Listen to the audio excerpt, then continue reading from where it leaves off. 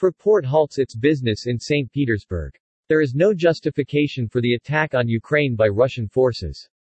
We condemn this war for being an armed attack on a sovereign state and its people, a clear breach of international law that is causing unspeakable suffering to the people of Ukraine, declared Fraport CEO, Dr. Stefan Schulte. Since 2009, Fraport AG has been a minority shareholder in Northern Capital Gateway, the company that operates Pulkovo Airport in St. Petersburg, Russia. Currently, Fraport holds a 25% share in the company. Fraport does not have Fraport personnel on site and is not engaged in any business activity at Pulkovo. Furthermore, Fraport is not involved in airport operations at Pulkovo, which is the responsibility of Northern Capital Gateway's management.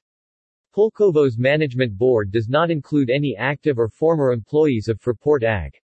The Fraport Group is not involved in any other business activity in or with Russia. This means that Fraport is not providing advice or transferring any know-how to Russia.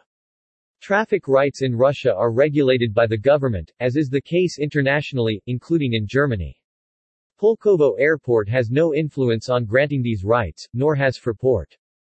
Fraport holds its minority stake in Russia as an asset, just like many other German companies did in the past when investing in Russian factories, technical facilities or subsidiaries. Fraport is doing everything possible to retrieve these assets, which otherwise would be left behind in Russia. The concession contract excludes the sale of Fraport's stake in the company.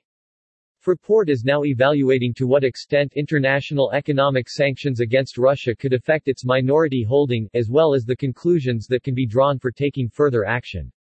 Schulte emphasized, the war brings indescribable suffering to the people of Ukraine. In these hours and days, our thoughts and sympathy are with the Ukrainians who are enduring so much pain.